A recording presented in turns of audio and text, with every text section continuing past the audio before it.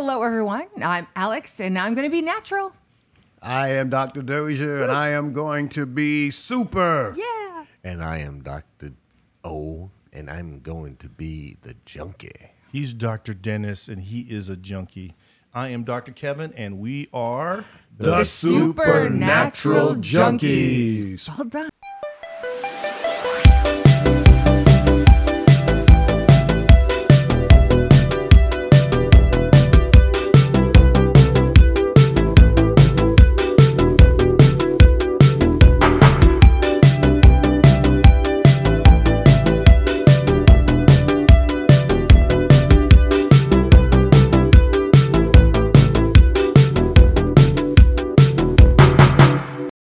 Hey folks, this is Dr. Kevin Cruz giving you another pump because guess what? The Supernatural Junkies are on Rumble. All you have to do is go to Rumble, go to search, and when you search for channels, you look for Supernatural Junkies, and all of our stuff is going to start popping up. It's great because you're going to be able to see the links. You get to see exactly why we are saying what we're saying, but most importantly, this is a great way to share with your family and your friends exactly why we are living in prophetic times and why we cannot give up access to our bodies.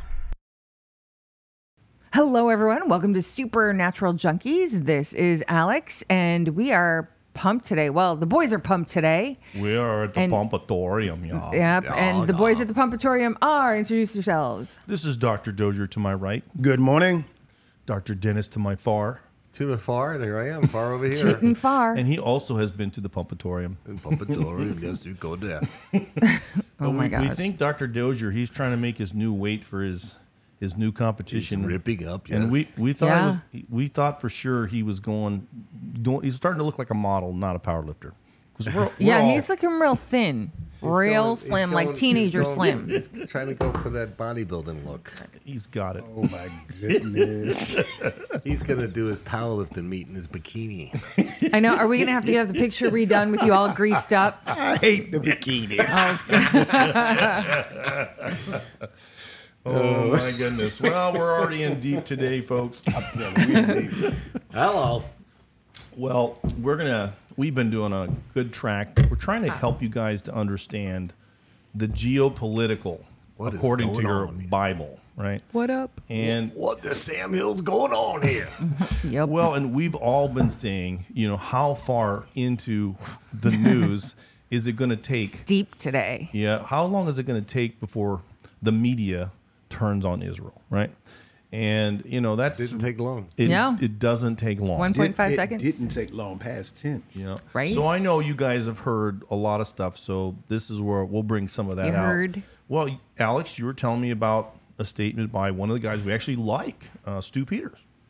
Yeah, but I don't know if that's his IG or not. But Well, I'm not saying it is or isn't, but it's still okay I've to noticed bring that some. up. I've saw some of his posts on Twitter. Yeah, weird, huh? No, not weird. I mean, I think here's the thing. I think people are looking at this from a humanitarian standpoint, and of course, Israel becomes the bad guy because they are the occupiers, right? We got the Palestinians in their land mass over there all gathered up. Now we're gonna go in and bomb the smithereens out of them. And it's not helping facts and more matters because when 10,000 Palestinians are dying from bombs and innocent, when you start Collateral dealing with damage, yeah. collateral Yeah. damage. I mean, face it, War's not pretty, folks. I mean, we just No. haven't seen it, the likes of this in a very long time. And not that it's ever okay or acceptable. never okay. But what exactly did he say? Oh, I don't. I'd have to look it up exactly. But he was posting a lot of anti-Israel, Well, one of the- anti-Semitic. The one that you shared with me, it just said he didn't understand. And this is a great thing for this podcast today.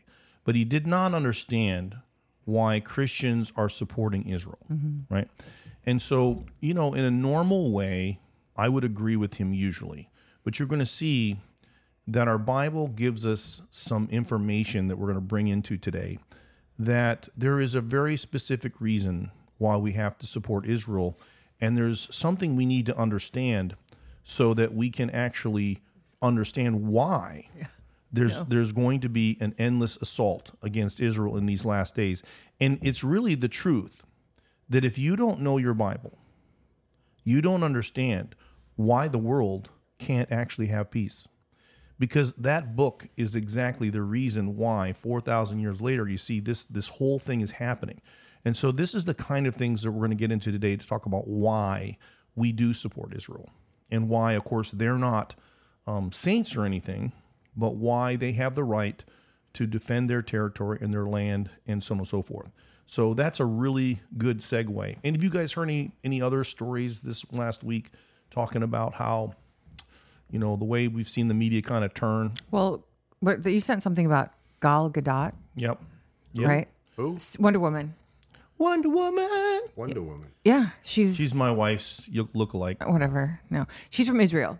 Oh, okay. And so she posted a bunch of stuff she had collected on the atrocities Hamas has committed against Israelis. And it was nice to see, something like that coming out because we keep seeing the opposite. So it was actually really nice. But she's from Israel.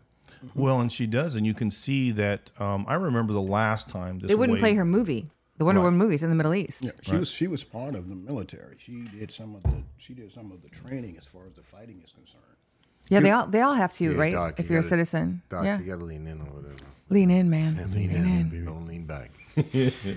Long story short, you remember when this Facebook hit the wife, right? Didn't she have a book? She called it Lean In or something. Okay. We like it when the ladies, they lean close to us and That's not what I was talking about, nice. but let's move on. Okay. Little side Little digression side there. digression. Yeah. See, I told you I was going to segue today. I do think, however, going back to the Stu Peters and the other voices, okay, because there are people who are Christian who do not agree with what's going on over there. Right. Okay. There's and do we support Israel at any cost? And there's a lot of dissension within the church. Okay, so it's we need to tread carefully about where what we say and so forth. I think because well, let's go right to it. If you were to take America, okay, and let's just say we got the Islamic world, and then we have Israel. How big would Israel be? Because we're talking about we're talking about a right to exist, right? We're talking about the fact that these people are the most documented people in the world. There's nobody more documented. We're going to talk about that, but they don't have a place in this world, and the place that they have over there, if you look at it in America, and we're just talking about sharing here, right? We're talking about Islamic Muslim world. If these two people groups were sharing America, only two. How big would Israel be? In a way, we're talking about something the size of New Jersey here. Yep. Mm-hmm. So when you talk about this idea that somehow they're being, ridiculous here, that they should have a place in this world, right? That's what we're talking about. They already have all the other states, and they got the smallest little one, but that's not enough. So when you talk about land for peace, that's it's kind of comes across ridiculous. And that's what you need to see here is that from any way you look at this, there's no doubt that when Israel goes to war, they're going to be doing lots of crimes and lots of sins and all kinds of other things, right? And because that's all part of war. And we're not trying to sanction everything they do and all their decisions. There's no doubt about that. But we need you to see, especially as we go through this, that there's something more going on here. There's something very specific about why and how we need to be supporting Israel and why we should be praying for them. So that's kind of what I wanted to get back to understanding. And I agree. There's no doubt. I don't sanction everything they do, and I don't think anybody here does. But you can also see that there's no way, especially with the way things are going, that if they don't control that strip, they can't control any kind of security. Those kinds of things will happen all the time because people can walk right up and take their slug shot, right? So they're going to have to maintain some kind of space, some type of border if they're going to survive. That's a reality. There's no way around that reality, right? Well, they do have a border, they do have space, and they have the most secure, whatever they call it, the dome or whatever, right? That was protecting them, that was breached, right? I think, and I'm not playing devil's advocate because I don't advocate for him. But I think from the contrasting side is stating that that they were attacked and they have every right to defend themselves from attacks. Yes. But going in and bombing Gaza to smithereens, and with all the collateral damage is causing the backlash of what you're seeing. Like you just said, why is the world against? Because the world's against because they're seeing that 10,000 dead so far. Sure. So you have, and that's what you see is going on. So it's creating this divisiveness, and that's why I always question who's behind the divisiveness. Right. We know who's behind divisiveness, right? We do. And we're not trying to sanction that, but we also have to deal with the reality that if they really had enough spacing, then they wouldn't have been attacked to begin with. Let's look at war for a minute. It's mostly, and this is not digging anybody on this panel, but it's mostly people who have never been in the military, right, or never been in war, who do not understand collateral damage. You cannot fight a war without collateral damage. That's right. You just cannot it's unfortunate, but do it. In World War II, I believe more civilians were killed. 100 million people died. I believe more civilians were killed than actual military people. And you had bombing of cities without any, how would you say it? There was bombing of cities, and there was no discretion there when it was happening. There was no target. To try and get London or England to surrender, London was constantly bomb. It's not near as bad as that today. But there's another thing that we have to look at. When you attack a nation, you usually can expect some type of suffering to come on your people. Now, people become angry, but we're talking about war. Mm-hmm. Also, we have to, I'm very leery of the American media. Yes. For example, when we can say it, when that lie came out that they bombed a hospital and killed 500 people. That's a perfect example. And then it turned out that the rocket was launched by the opposition, and they say that it eventually was fired or whatever happened with it. It dysfunctioned and it landed, but it landed in the parking lot. And they showed pictures of the hospital being just fine. We don't hear much about people trying to leave, but Hamas forcefully keeping people in there. And you have to ask the question, how many people have they killed that are trying to leave Gaza? We know that would happen when you had these communist bloc nations, when people tried to leave, and it happens now. Even in North Korea, you try to leave, they will kill you. So how many of it, when they use people as human shields, they will use it for their advantage. Personally, I know that, I would say my personal viewpoint, I know that civilians are going to die. I'm not naive.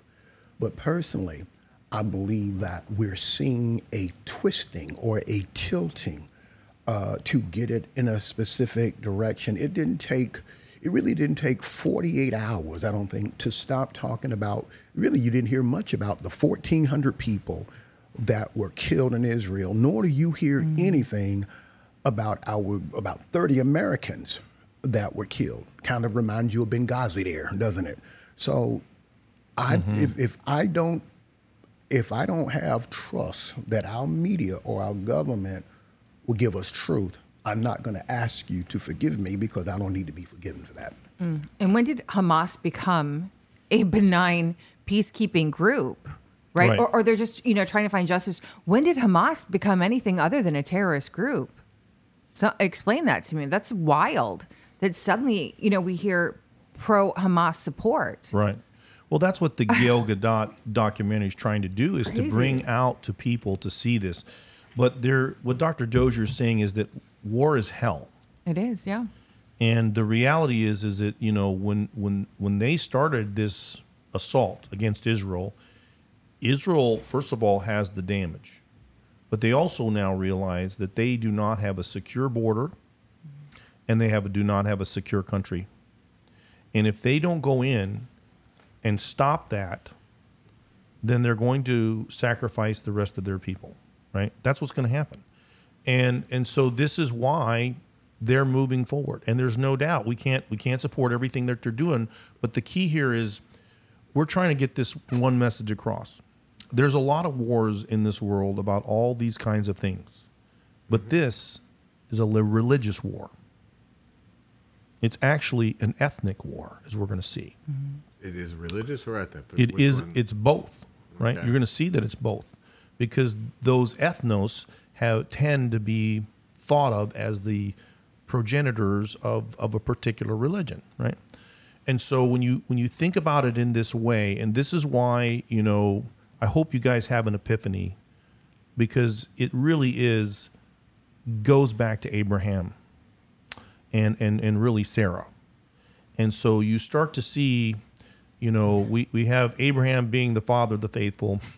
we have that whole situation where he was told, and again, you know, and we can laugh because when Sarah was told she was going to have a baby, she laughed.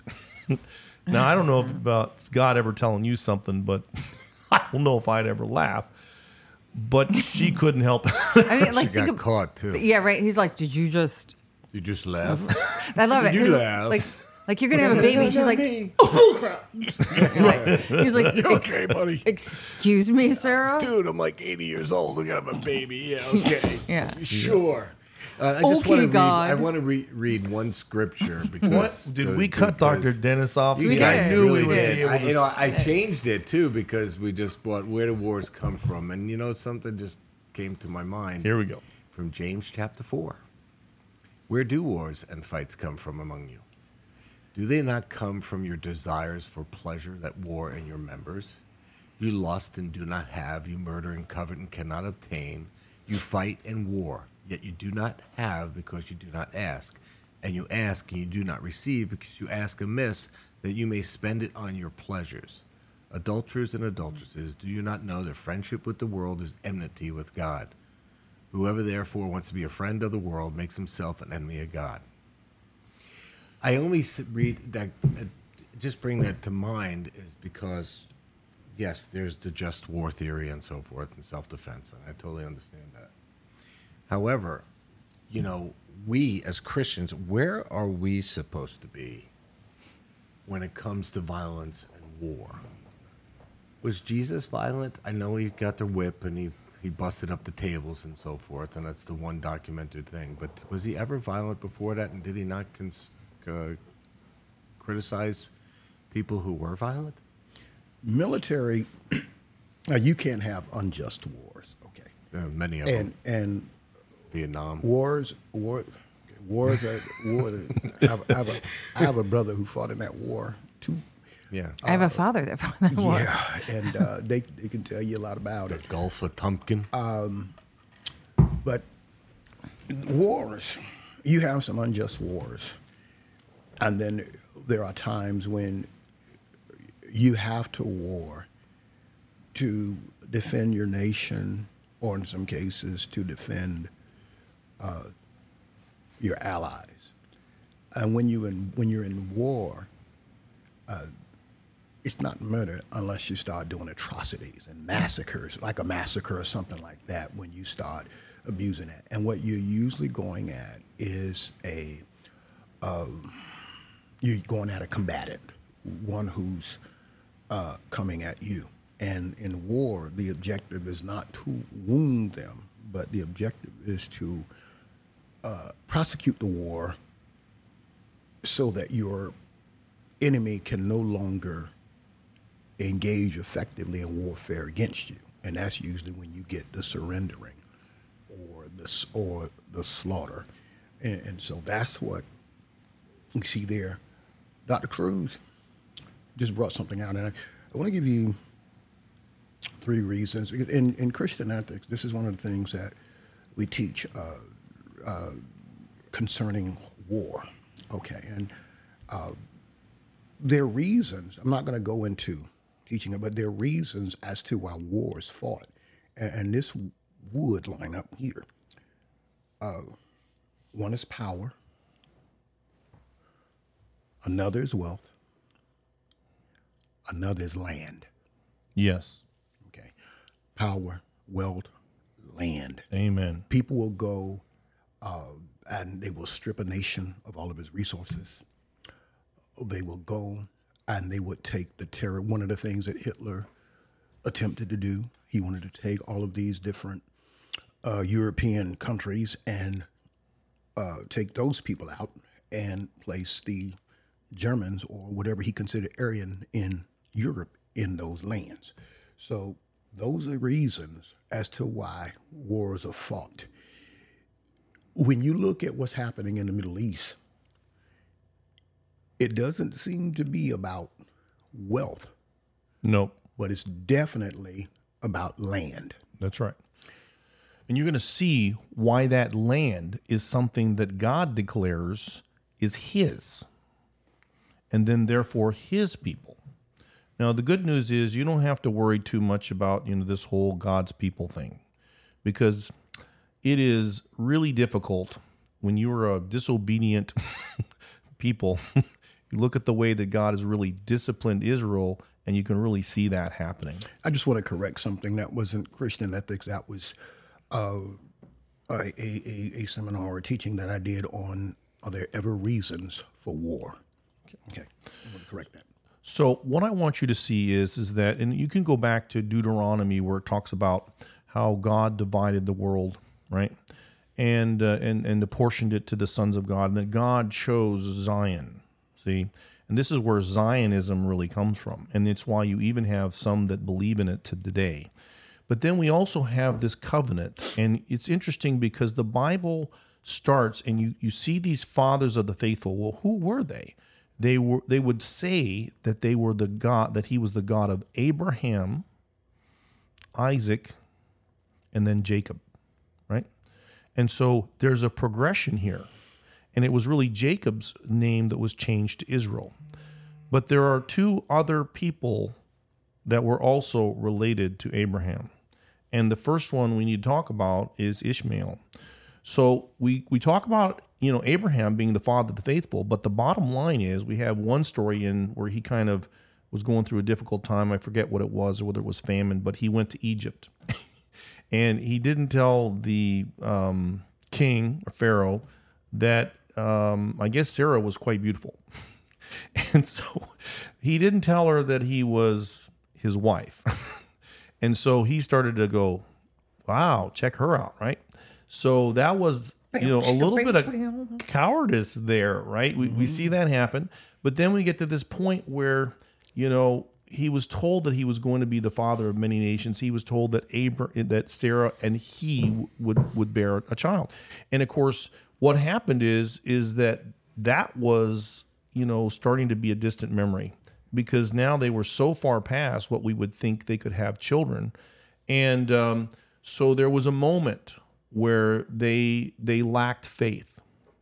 And so what happened is that, Sarah took her handmaiden, Hagar, and basically this was done somewhat commonly back then, but allowed her to have a child with Abraham. And then this child was, of course, called Ishmael. And you'll notice that he didn't make it into the God of Abraham, Isaac, and Ishmael, right? And so what happened here is that, and I'll let Dr. Dozier fill some blanks here, but this was sin. Unfortunately, this was not God's original plan. He told Abraham that he would have this child with Sarah, and so because of that doubt, but once Hagar, and I'm gonna let Dr. Dozier take over here because he was telling us a few details about this that I thought were really interesting.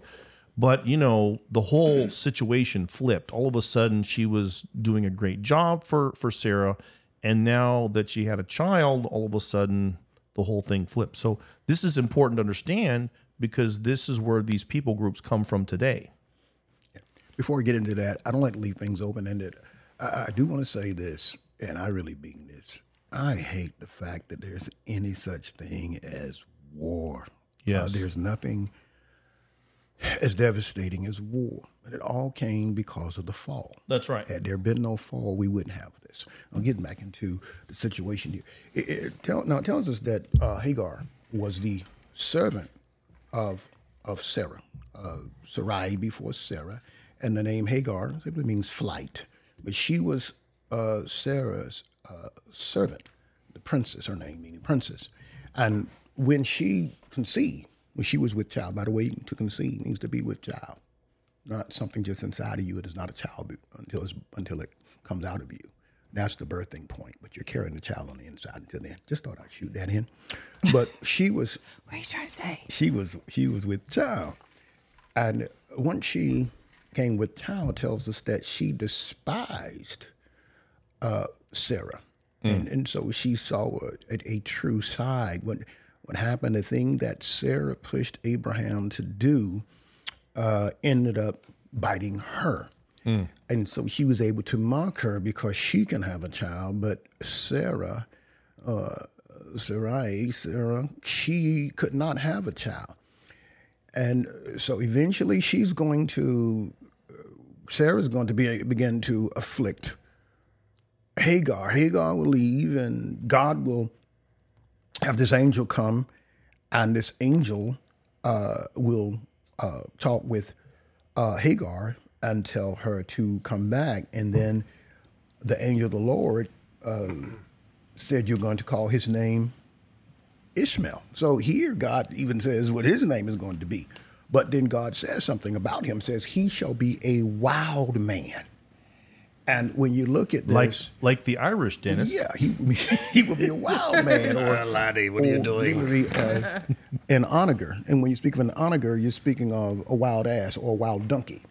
He just called you a wild ass. And he said he's going to be. I've been called worse. He's going to be not Dennis, but we know. Ishmael. Messing with you. And so it says that his hand was going to be against every man, and hand has to do with his power, his strength. And this is saying he's going to constantly be in conflict. He's going to be in battle. He's going to be in war, and every man against him.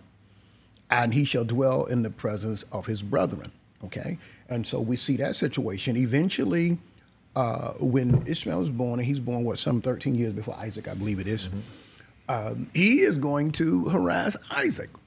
And when Sarah can't take it anymore, what she's going to do is she's going to insist that Abraham expels Hagar. Kick her out. So you can see, just think today about it. Think today about a marriage being in serious stress. And so the marriage is like in serious stress. And it says, so you got to get rid of her. And God tells him to do, she said, and what he's going to do. But even between that time, when Sarah looks at this, she's so upset and she's saying, okay, like we might say, what have I done? But then she says to Abraham, God judge between me and you.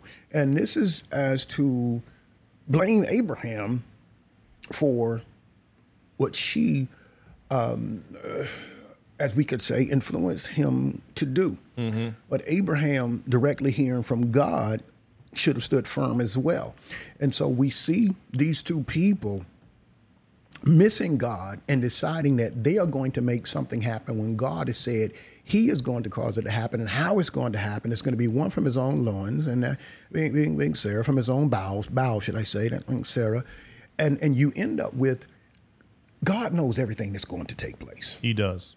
If we look at this let's say we look at this from a human perspective, if in obedience, if there's a case of straight up obedience, you end up with a problem that does not have to come into fruition.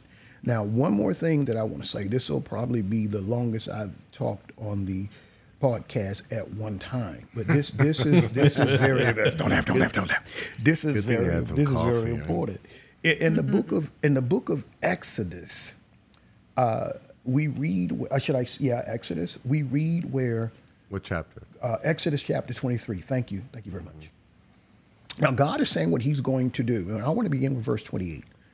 And he says, I will send hornets before thee, which shall drive out the Hivite and the the Canaanite and the Hittite from before thee. I will not drive them out from before thee in 1 year, lest the land become desolate and the beasts of the field multiply against thee. By little and little I will drive them out from before thee until thou be increased and inherit the land. Now notice verse 31. And I will set thy bounds, your boundaries, from the Red Sea even unto the sea of the Philistines. Even unto the sea of the Philistines. The name Philistine means immigrants, okay? And I'm not speaking of the people I'm speaking of those individuals. And so these would be inhabitants of Philistia. Now, to the Philistines are from the desert unto the river, for I will deliver the inhabitants of the land into your hand, and thou shalt drive them out before thee. We do know that they did not complete what God told them to do. You get that when you go into the book of Judges. They didn't complete it, and the people end up at what God said in Numbers 33:55. There'll be thorns on your side and pricks in your eyes. Mm-hmm. Now, the Greeks had a name for Philistines, and it was the name Palestinian. And this is where we get Palestine. Now, when you look at this war, I want to get back to that. Look at this war and the Philistines, and we say today Palestinians and the Philistines. We know them as people; they don't exist that way. You have a bunch of nomadic tribes that came together. Many of these were absorbed by the Arabs, but during Judges, because Israel did not drive all the people out of the land. They were constantly in conflict with the Philistines, and at times they were oppressed by the Philistines because of their sins, and when they cried out to God, he would raise up a judge for their deliverance. When you go into 1 Samuel, they're having problems with the Philistines, and it appears that the Philistines are dominant over them during Saul's reign. And there are a number of fights, there are a number of battles, and it's not until David comes in until they're subduing a lot of these enemies. But because they never drove all of them out like God said, they ended up having problems even unto this day. And so you have a fight, a war over land. You may have had some people who were there first, but God, the earth is the Lord's, the fullness thereof, the world and they that dwell therein. God decides who will have what, not man. God decides who will have what.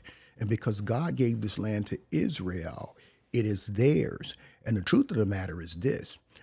There is no desire to share the land. There is a desire to eliminate Israel from being a people. Once again, you can look all through the Bible and you could see numerous times where there were attempts to eradicate the Jewish people. And then we can come up to even our time, where there's been numerous attempts, the Inquisition, should I say, and so on and so on and so on, the Holocaust of the 1930s and up to the mid-40s. So you have those things. And so this has been a problem, and this is why we have to look at this as what it is. It's a spiritual and an ethnic war. It is a spiritual and an ethnic war. Yep. And the thing is you're going to see that that's why they want to destroy them, because these are the people of the Bible. This is the God of the Bible. To destroy them is to destroy that God is in control. See, this is what this is about.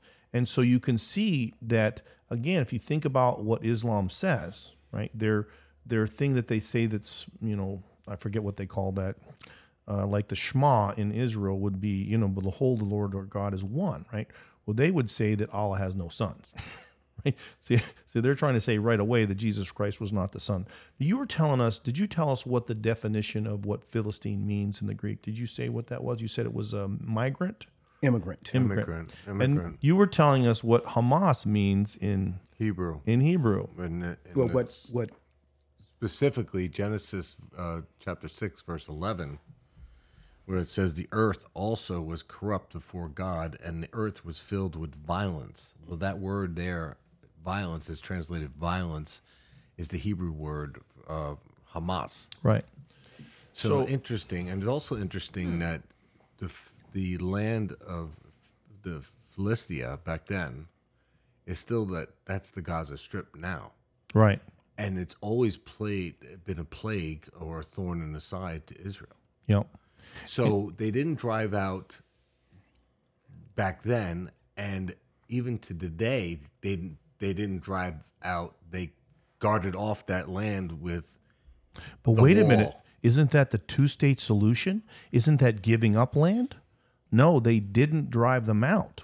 Well, That's they what didn't- started the whole thing to begin with. Well, when Israel became a nation, right, and then they had the '67 war, they gained more boundaries and so forth, did they not? But Yes. that was the solution then to that was the strip that was given to the Philistines. Right. But the Philistines were there prior to when Israel came, prior to when they came back to the land Right. in 1940. So one of the things that, and again, I'm getting this from a Jewish rabbi that's a patient of mine, but one of the things he says that people don't understand is that nobody wants the Philistines because they will take over Ironically, right. all of those countries. And so if they're so great people, then why does most of the Muslim Arabic world have very secure borders between their country and Palestine? Egypt doesn't want them. Right. Egypt wouldn't take them in. This is exactly it. And so you look A at wild this, man. Go back to a wild man. yeah. And see, this is the wild of the wilds. And so even these guys have trouble dealing with these people. And that's why they're forcing them into this situation. They're not going to let them come onto their land because they know what will happen when you let this type of people group in. And so then you see that Hamas being that violence. And so remember, here's what I'm going to say to you. When we say this is a religious war, it is astonishing that God, again, picked Zion, his portion in the world. And that goes back really to that passage in Deuteronomy 32, 8 through 9. Okay? So we go back and we look at this from that perspective, that then God also made a covenant with Abraham, Isaac, and Jacob, right? Those specific ones. And that left Ishmael out. And so I hate to say this, but think about Jerry Springer. Why do people watch that? Because when you get into relationships, and especially family, what does everybody know? If mom and dad die and they leave us a lot of stuff, right, inheritance, what happens? Everybody goes bloodthirsty crazy, right? All of a sudden they're fighting everybody in court. So this is the same thing, right? Back then they had something called the birthright. And the birthright was about inheritance, right? I can't believe this whole thing comes back to who your daddy. Is exactly it. But It's think about always this. about We're that. going to see the same thing happen in the next story with Jacob and Esau, Well, right? I want to go on. Ishmael was not left out. No, he The was pro- made the a nation, problem right? the problem is Ishmael, and we look at the descendants of Ishmael, do not look at the true and living God. Now I can go right back to Genesis again and starting in verse 20 of chapter 17.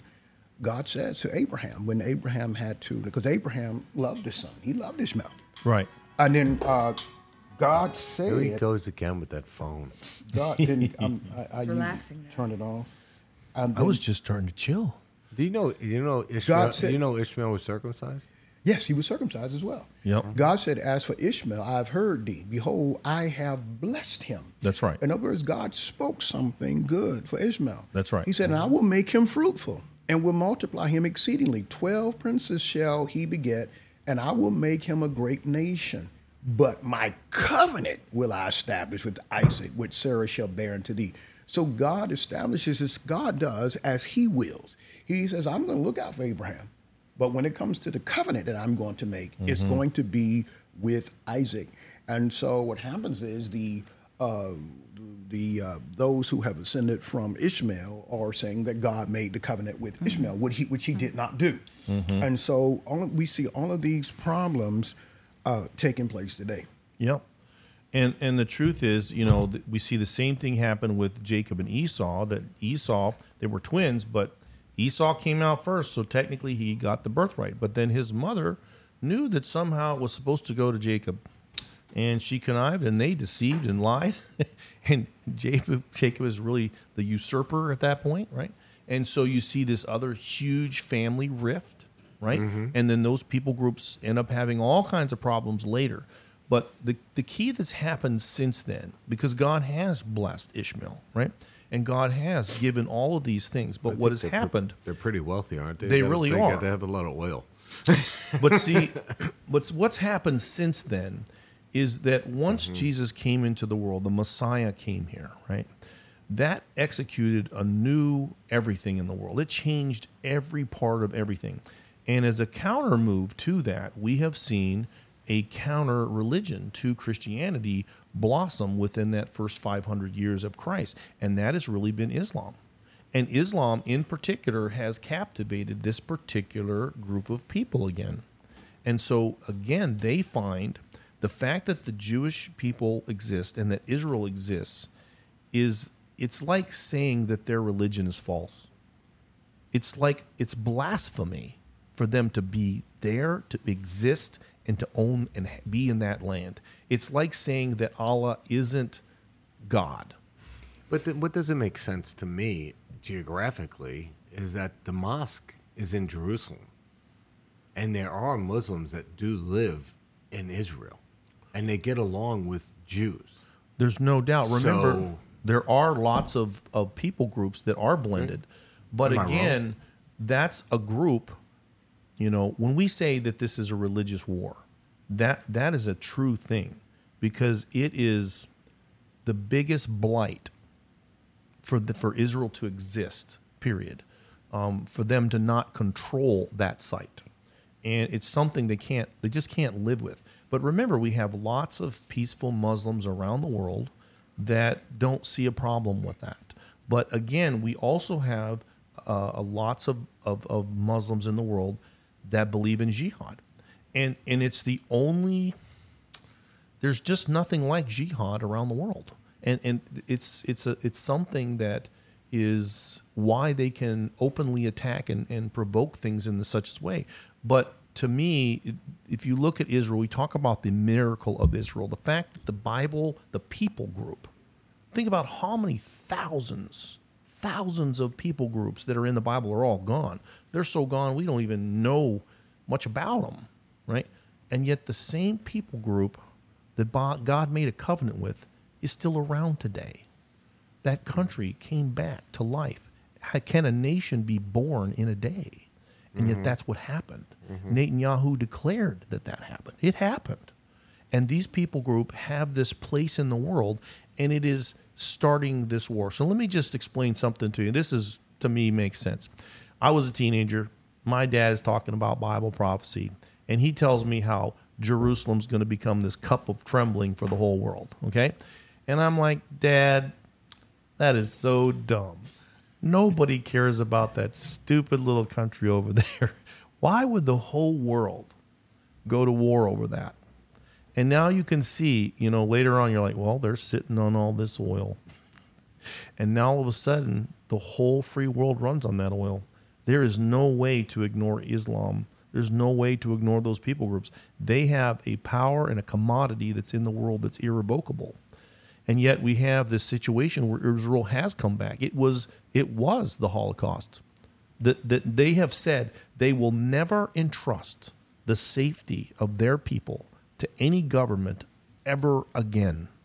And yet we have Israelites, Jews around the world that are clearly still living here.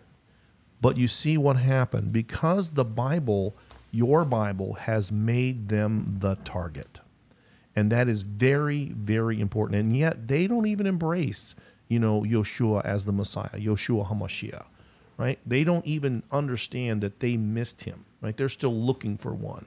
And God hasn't forgotten that covenant. And somehow, some way, here it is, it's still happening in the land. But it all goes back to something that wasn't God's will.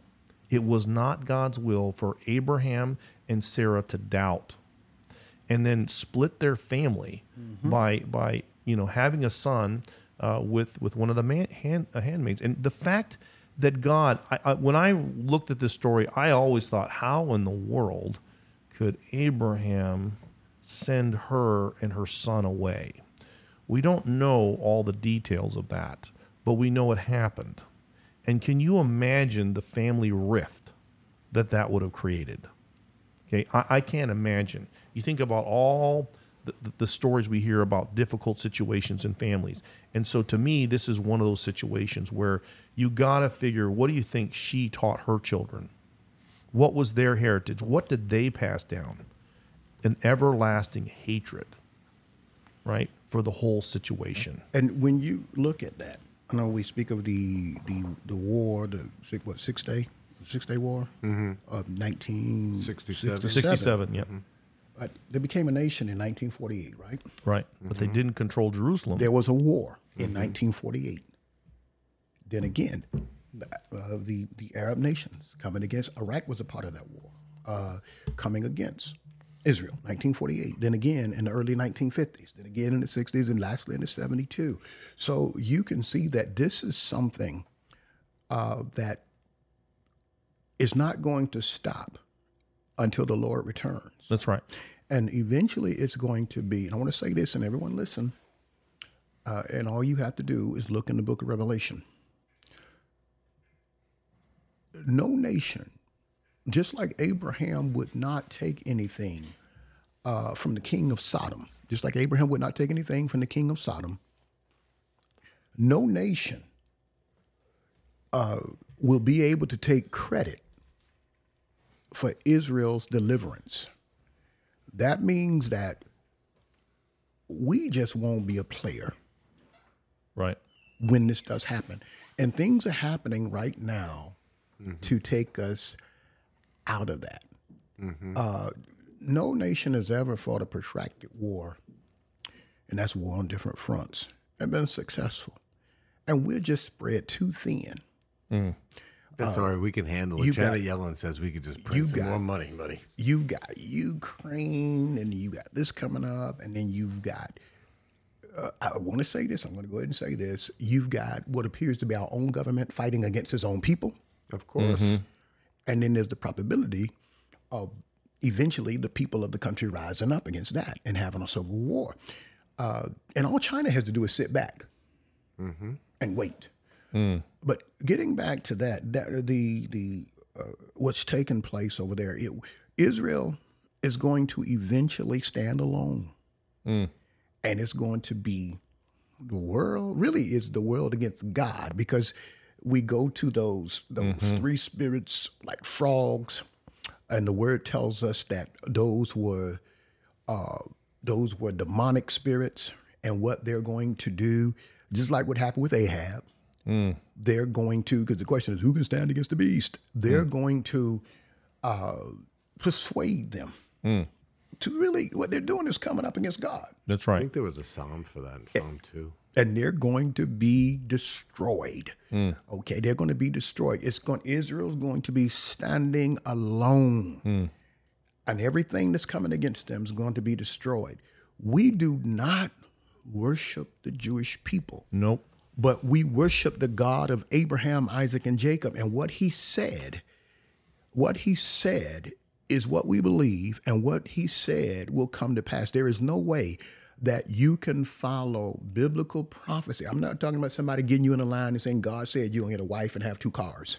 I'm talking about biblical prophecy from the prophets, and that which there is no way that you can look at the word and not say that many of these things have been fulfilled, and it appears like we're towards that last season of prophetic fulfillment.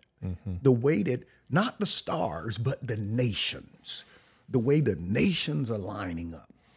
And there's no way that you can, there's no way, and if you, like, we just went to we didn't go into the law. We went before the law when God was establishing things. And when you look at that, you see this war, how it began. It began when 2 people, they carried out what God said, but before they carried out what God said, they made a mess. They made a mess that still exists today. And so you can see this continuation And it's showing itself more and more and more. And you can see a hatred like you probably could never imagine. And even with the different nations, you could look at the media and these things, and you could see where people are lining up. And so we're not saying per se, let's line up behind Israel, but we're saying, let's line up with God. That's right. And just to be clear, there are no such thing as races. There is Adam, and then every color and every ethnicity that's on the planet all came from that one man. So just Human because race. Jesus, came through this line, it could have been any of them. There's not necessarily anything special per se, right? But we do know that Abram had the ability to pass on his beliefs to his children. But this rift in their family, right? Think about the heritage and how that story was magnified and talked about, how she was sent away, right? And so you start to see this animosity, this jealousy that would only be natural, unfortunately. And this is why today, you think about your family, you think about America. Look at how they're dividing America the same way that Ishmael and Isaac were divided, because of jealousy, because of greed. That's what's going on in our society today, because everybody's fighting for the piece of the pie. But there is something specifically going on in Israel. This is a land war. This is a religious war to exterminate the people of the Bible. If you exterminate the people of the Bible, you win. You prove that the Bible isn't true.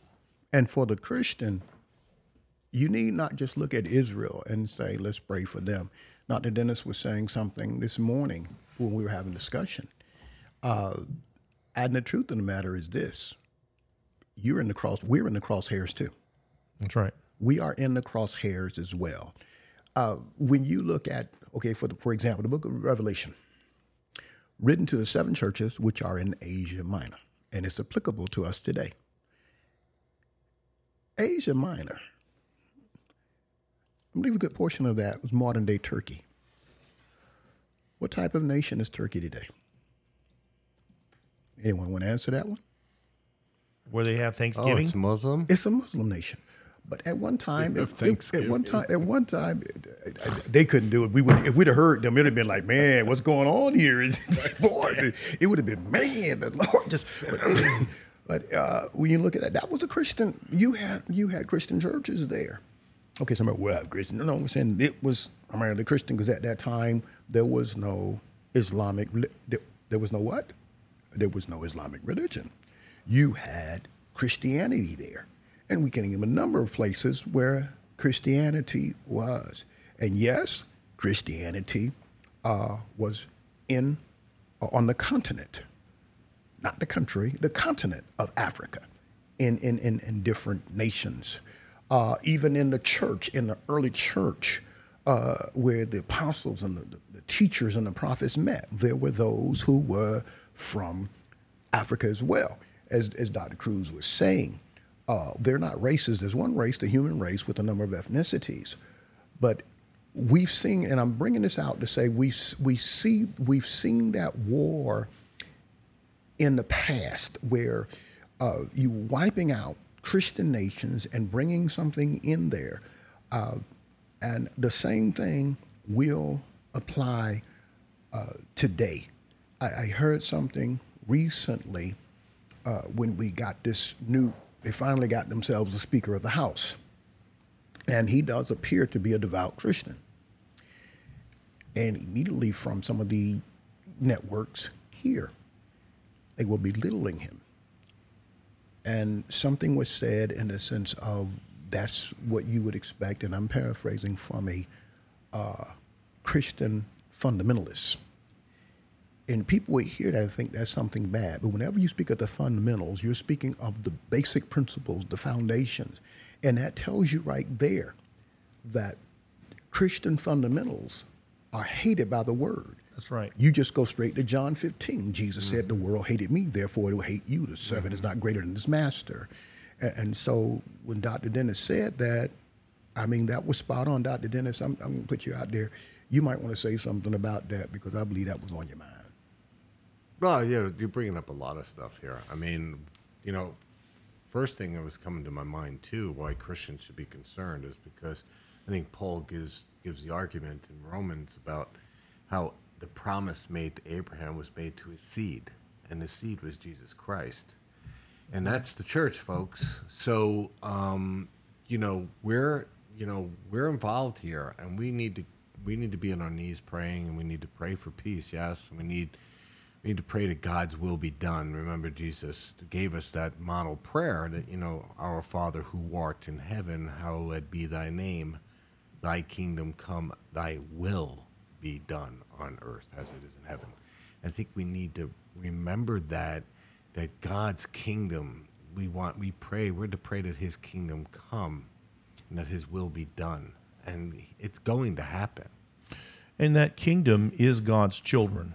Mm-hmm. And, even though we've talked about how Revelation really does talk about how God has this remnant of his people, Israel and Jews, the Bible also says there in that passage in Revelation, and I guess that's in the 7th chapter there, but it talks about how, after this 144,000, that he looked and he saw a multitude that was really too large to even count. And so these are the people that God has in the world.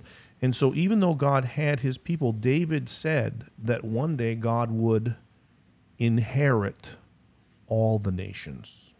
And that's what Dr. Dozier talks about sometimes when he talks about how we're grafted in. If the natural vine could be broken off, and some generations were, but then that same root will come up in another generation so that they will never be abandoned by God because there's a covenant there.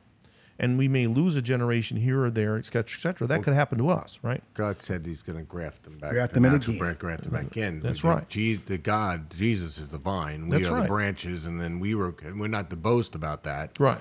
And that there will be a remnant of Israel that is going to be grafted back in. That's right. But right now, Israel is apostate. Sorry, I mean there's a majority of Israel's apostate, Kevin. They don't believe in Christ. They don't want. They aren't, but they're still following that. They still have this heritage that they're still following. That's how they still have these memories. That's how they still have their identity, and that's how they have. Again, America was called the Judeo-Christian ethic. Why was it called that, though? Because of that heritage of the Old Testament. The Old Testament heritage and the law. Our laws are based on the law in the Old Testament, right? Right. About murder and stealing and all the other stuff. It's the 10 Commandments, right? Okay, right. Two things. Let's go back to kingdom. Exactly. The church, we're not the kingdom. We're part of the kingdom. Right. I want to give you a quick one for those who are listening. You can write this down. Greek word for kingdom would be the word basileia, and that speaks of the realm of God's power, dominion, authority, and might. Mm-hmm. In the kingdom, you will have God's and holy angels. You have the saints of the old, the saints of the new. You have all the overcoming saints. These are the things that are comprised in the kingdom of God in that realm. Now, going to Israel, and I wouldn't necessarily say they're apostates, because when you speak of apostates, you speak of a person who has fallen away. Now, there could be some who've fallen away, but a person who's never believed in God, they're an unbeliever, but they are not an apostate. When you look at apostate, that's synonymous with the word to divorce, to cut off or fall away.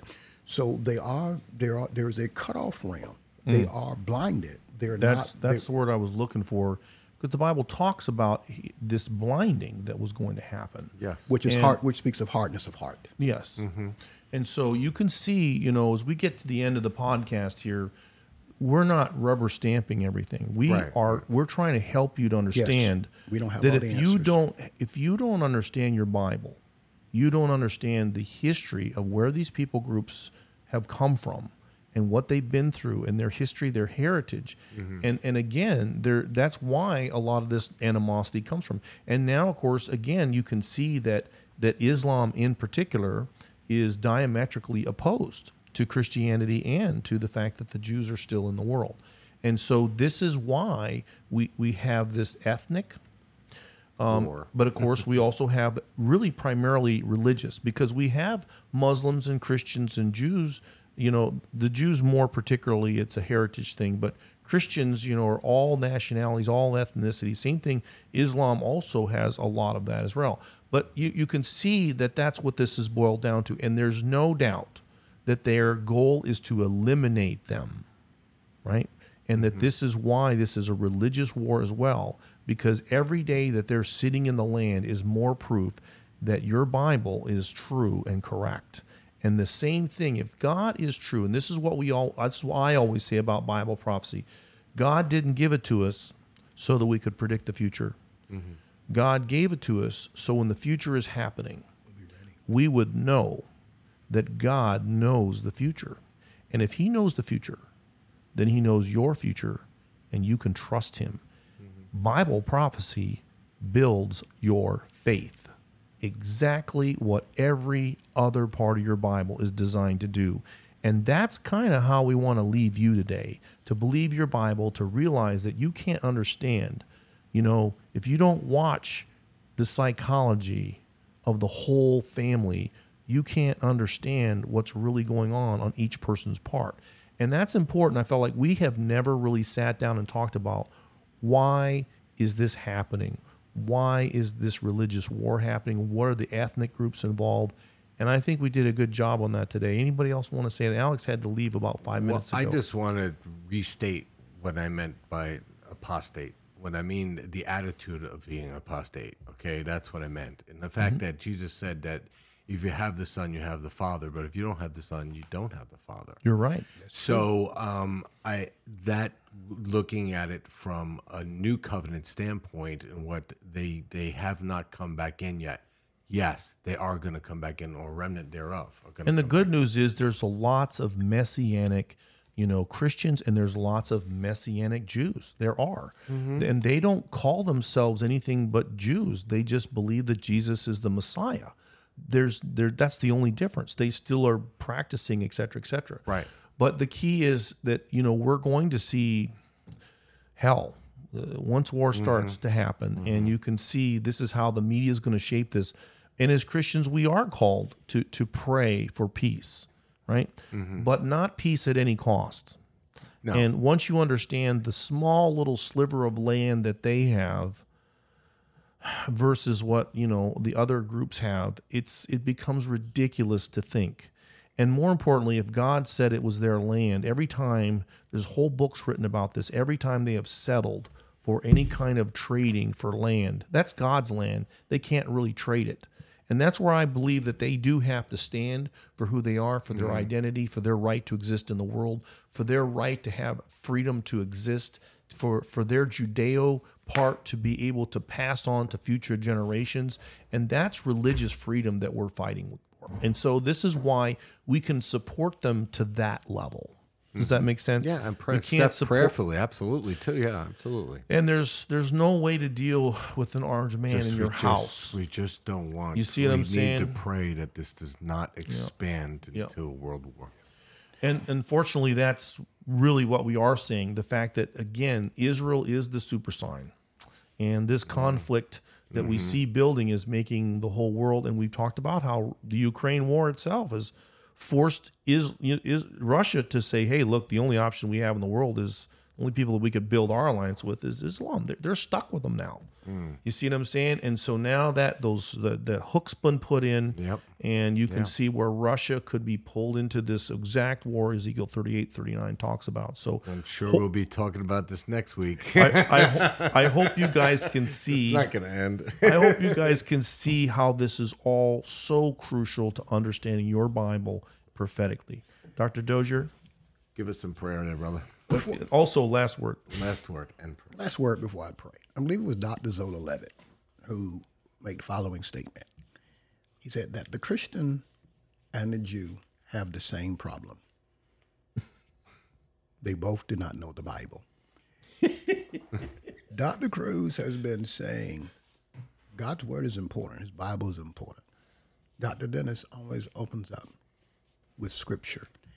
It is important that we know the Word of God, because there are things that are happening, and we have opinions, and the opinions are not based on what God's Word says. Amen. You may not perfectly hit it, but you can be very, very close. And if you have the Spirit of God, you know all things. If you have a good leader who's skilled in the Word, they should be able to bring it to you. Do not depend on the networks to tell you where you are in this day. They never say these are the last days.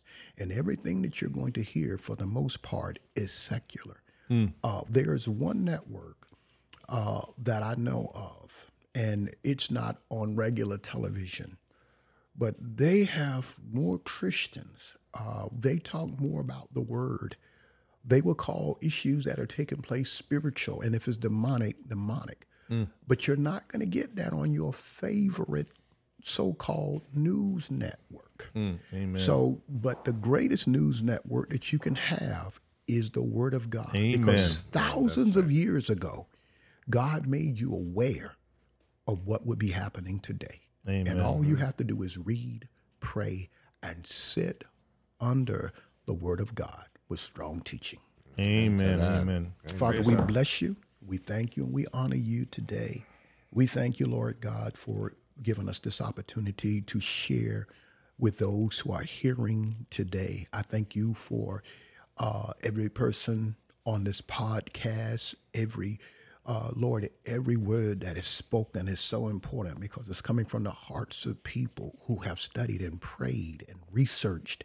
And I do pray, Lord God, that as those who are out there listen, that they also are being enlightened and equipped and prepared, and even those who study, that they're hearing things that they agree with. In some cases, things that confirm that we are of one voice, one mind, and one heart. And so I thank you today. We thank you today. In Jesus' name, amen. Amen. Hey folks, it's Dr. Dennis from Supernatural Junkies. I just want to talk to you today about Protandim.